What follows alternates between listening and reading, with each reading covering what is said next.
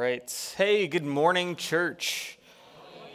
I am excited to be given the message this morning and kicking off our series on the book of Proverbs. I wish it was under better circumstances. Like Alan said, Eric recently came back from a well-deserved vacation with his family and has come down with COVID. And so he is at home resting. If you could be praying for him and his recovery.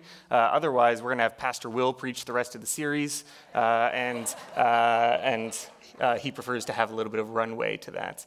But nonetheless, I'm excited to be here this morning. I actually want to take some time and just as a church pray together. I'm not going to name any names or anything, but there's several families in our congregation who have experienced loss just in the last week. And I really felt it on my heart to just open up with prayer this morning. And we haven't talked to the families yet about confidentiality, so we're just going to pray in general for them and lift them up and ask God to be here in this time with us this morning. So if you would pray with me. Dear Heavenly Father, we lift up these families. The toll that loss takes on a heart and on a family it's like a piece of yourself has been ripped away, God, and we mourn together with these families today, God. We lift up these situations to you, and as we talk about wisdom today, it's easy to make the right choices when things are easy, God, but we need your wisdom and your perspective much more so when things are hard and things are difficult and there's no right decision to be made, God. So we lift up these families to you, God, who are hurt, who are mourning, wherever they are today, God. We just ask that you be with them, be present in these situations, that you are giving rest to those who have passed, God, and just let these families know that you see them, you care for them, and you love them, and that, God, this place, Fremont Community Church, is a place of peace and rest and support for these families. So God, for those who have passed, for those who are ill, God, we lift them up to you this morning. And it's in your name we pray. Amen. All right, so like I said, we are kicking off the book of Proverbs this morning. And the book of Proverbs is fun. It's one of the books of wisdom. If you flip open to a random proverb, you will probably get some random information that doesn't make a whole lot of sense and doesn't have much context. That's because chapters 1 through 9 of the book of Proverbs are all compiled by this guy, King Solomon, who's supposed to be the wisest king that Israel ever had. And he's asking the question, what is wisdom? What does it mean to live a good life? And then the rest of the chapters, 10 through 31, are King Solomon compiling wisdom, crowdsourcing all this wisdom, common sayings that have been passed down through generations. And I have a couple of metaphors that I'd like to share as we jump in for what the purpose of a proverb is. And so the first metaphor, if I could get a raise of hands, how many of you have ever carried around like pocket change or a coin purse or some coins in your car at any point in life? Yeah, okay, a fair number, right? You know that feeling when you're going to check out of a store and you're paying with cash and you have the exact right denomination and amount of change in your pocket to give to the checkout clerk to get that $10 bill back, right? That's such a satisfying feeling. It feels like you made money, right? Like it's you were able to pull that out of your pocket and you had the exact thing that you needed in that situation.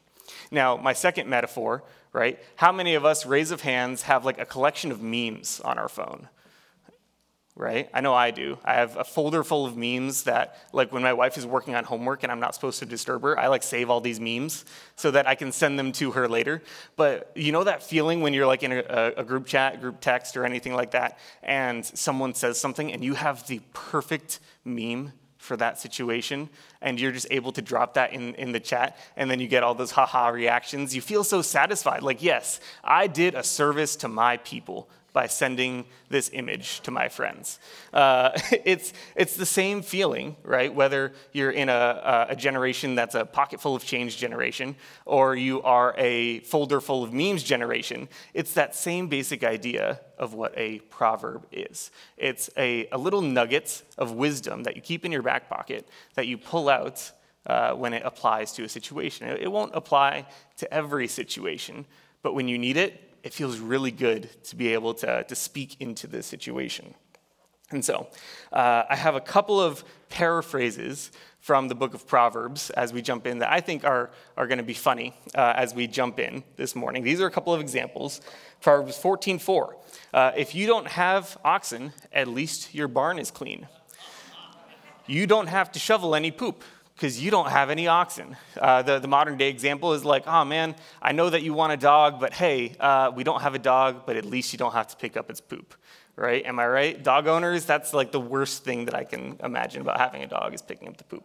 The second one, Proverbs 23:9. Don't talk to idiots. They'll hate you because you sound smart.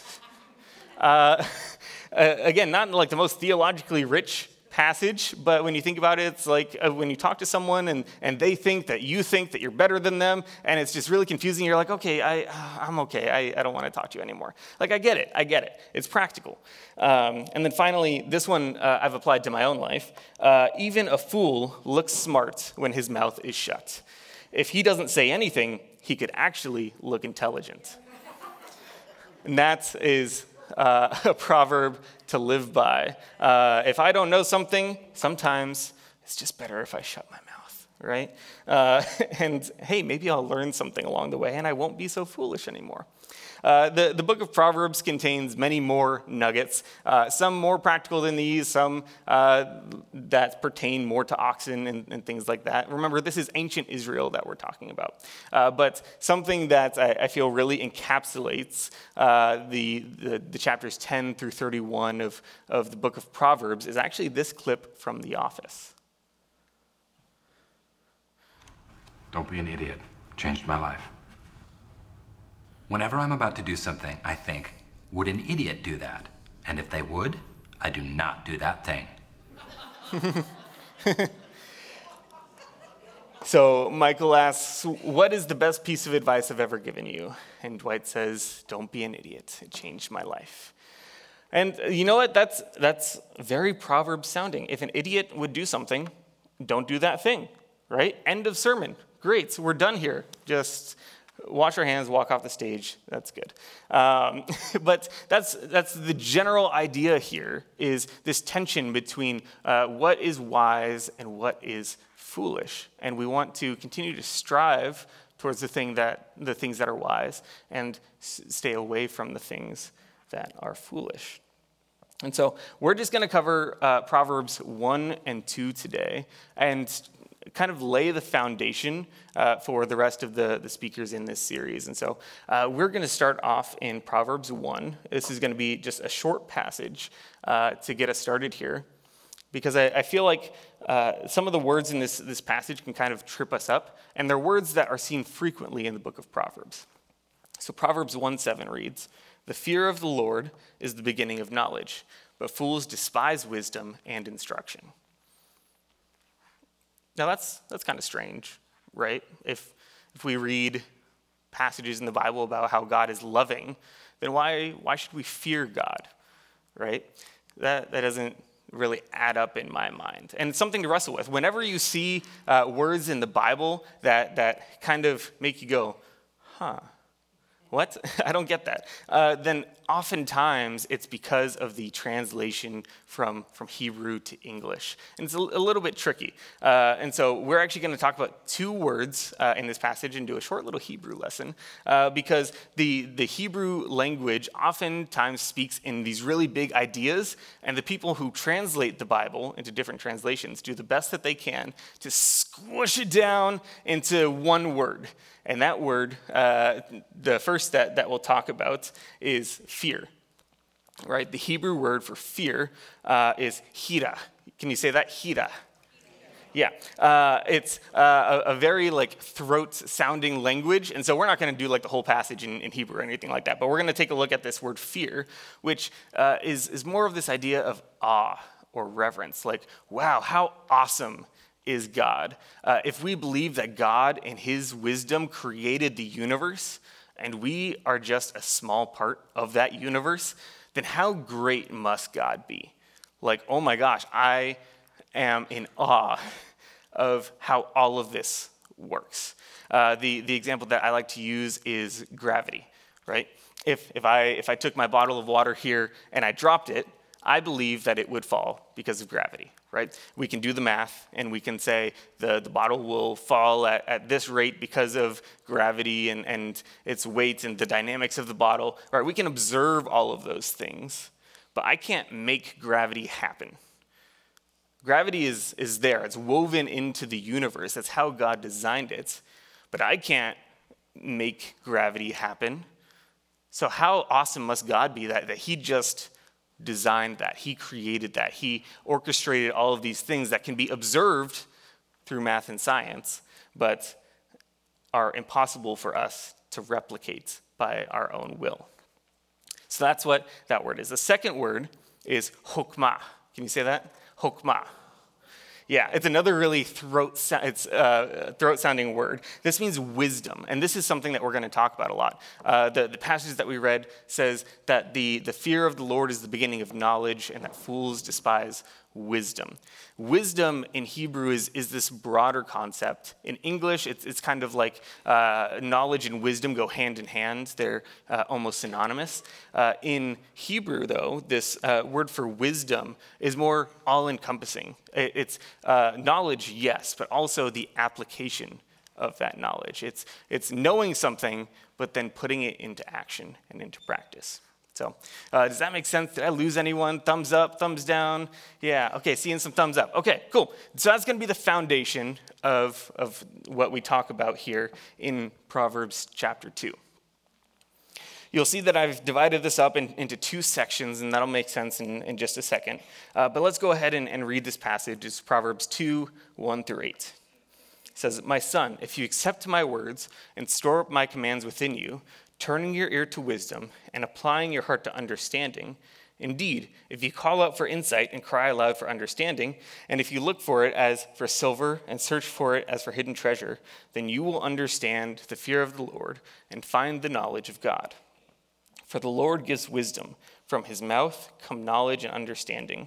He holds success in store for the upright. He is a shield to those whose walk is blameless, for he guards the course of the just and protects the way of his faithful ones." So you might see some underlined words in the second half of this passage, right? We have the words understand, knowledge, success, shield, guard, and protect. Those are all things that God provides to those who walk in the way of wisdom.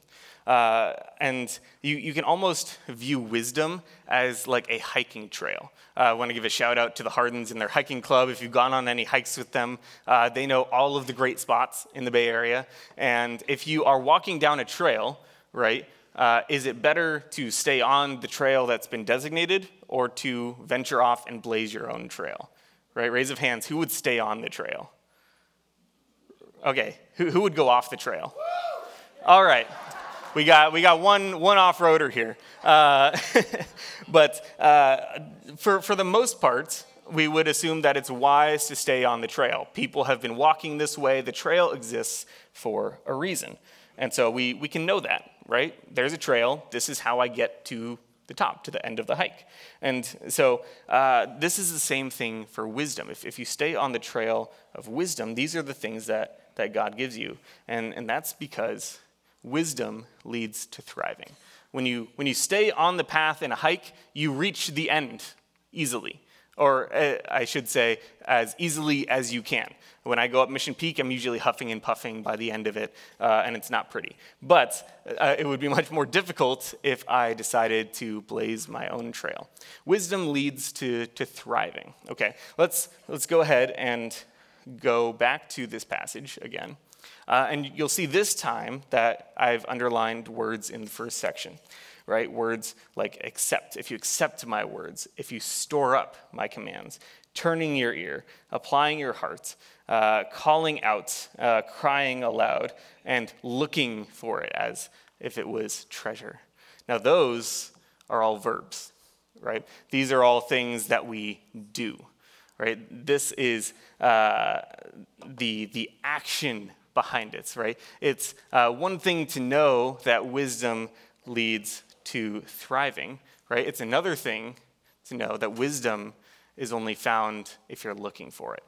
If you take a look at this trail and you are like Pastor Doug and you say, hey, I want to go my own way, right? Be prepared for more bug bites, right? Be prepared for branches hitting against your legs, right? Maybe some twisted ankles along the way, right? And those are the pretty mild consequences to trailblazing, right? But if you are looking at the trail and you decide, this is the best way to go, I'm going to go this way, then you start hiking. You start taking steps in that direction. That's the same thing that we're talking about with this word hokmah. It's knowledge and the application of that knowledge, because wisdom will lead to thriving, but it'll only lead to thriving if you actually apply it into your life. It's good that you know things, but what good is knowing it if you do nothing with it? So if we know that wisdom leads to thriving, and we know that you need to look for wisdom, the question then is, where do we look for wisdom? And so we're going to jump back to Proverbs 1 here. And this passage reads, listen, my son, to your father's instruction, and do not forsake your mother's teaching. They are a garland to grace your head and a chain to adorn your neck. That sounds nice. That sounds pretty, right? This is where wisdom comes from. This is a perspective that Solomon takes in the book of Proverbs. Often he talks about parents talking to their children, fathers to sons, mothers to daughters, fathers to daughters, mothers to sons, right? It's generational wisdom. He sits down with the elders of Israel, and he sits down and he has a conversation. I imagine they're probably eating together, they're discussing, he's taking notes, and he's saying, hey, I might be gifted wisdom from God, but you have been blessed with generational wisdom that has been passed down, observations that have been made about the world, and I would like to hear what your perspective is. Tell me about the oxen. It's great to have an oxen, but if you don't, then you don't have to shovel poop. Oh yeah, well, I hadn't thought about it that way. That's wisdom that can only be ascertained through observation, through conversation, through relationship. And that's why wisdom is found in community. This is where we get wisdom. From each other. From God, yes, but Solomon, if he only needed wisdom from God, right, would have just sat down, written his 9 chapters, and been done. But Solomon, being wise, understood that it's probably not the most wise to just have one person inform one of the books of wisdom. But he sat down with the elders of Israel and said, I want to learn from you. I might be the king, but I want to learn. I want to grow. Can you teach me? Can you walk with me? Can you grow with me? And this is what we can do here as a church. And as we explore this series on Proverbs, I want to encourage you and also challenge you. If you are in the pocket full of change generation, it would be so easy to go out into the atrium and just start yelling, I have lived life, come and learn from me. And if you were in the folder full of memes generation, it would be really easy to be here in the pavilion and say, I am a young mind for molding. Teach me. And everyone would be yelling and nothing would be happening. And it's great that everyone is willing, right? But remember, this is about knowledge and application. It's almost like when you have to do those icebreaker questions, and it's like, tell me 3 fun facts about you. And you're like, oh man, am I fun? Or like, hey, what are your top 5 favorite movies? Have I ever seen a movie? Oh man, I just forgot every movie that ever existed. Okay, well, I'm gonna not listen to what everyone else is saying, and I'm just gonna think about what's going on. It's impossible if you just say, I wanna teach, I wanna learn. Okay, where do we start? Right? It's not just about knowing, it's not just about willing, it's about taking those steps to sit down and have a conversation. And so my challenge for our church is if you're in one of the younger generations and you're looking for insights and for wisdom this morning or over the course of this series, to take those steps, to go to someone in this congregation that you look up to and to say, hey, I would love to just hear your story a little bit. Can we grab a cup of coffee? And if you're in the pocket full of change generation, to be willing to enter into that space, to be explained to what a meme is, or how to work social media, right? Or how to change the channels on the TV because there's now 7 different remotes and it's all confusing, right? The different generations of this church have so much to offer to each other. And I love FCC because we're not just older and younger, right? It's a blend of intergenerational ministry. And it's so beautiful to see that. And I want to challenge us because I know that potential is there. I know that love and that willingness is there. So please just be willing to take those first steps. I know that it can be scary, but it is so worth it to be able to enter into community with each other and to gain wisdom from each other, because this is how God created and orchestrated the universe, that yes, we receive wisdom from him, and then we share that wisdom with each other. So I'm going to invite the band back up as I wrap up, but I would just like to encourage you to continue to participate in this series as we explore one of the books of wisdom. Proverbs is one of 3 books of wisdom. 2 of them are attributed mostly to King Solomon.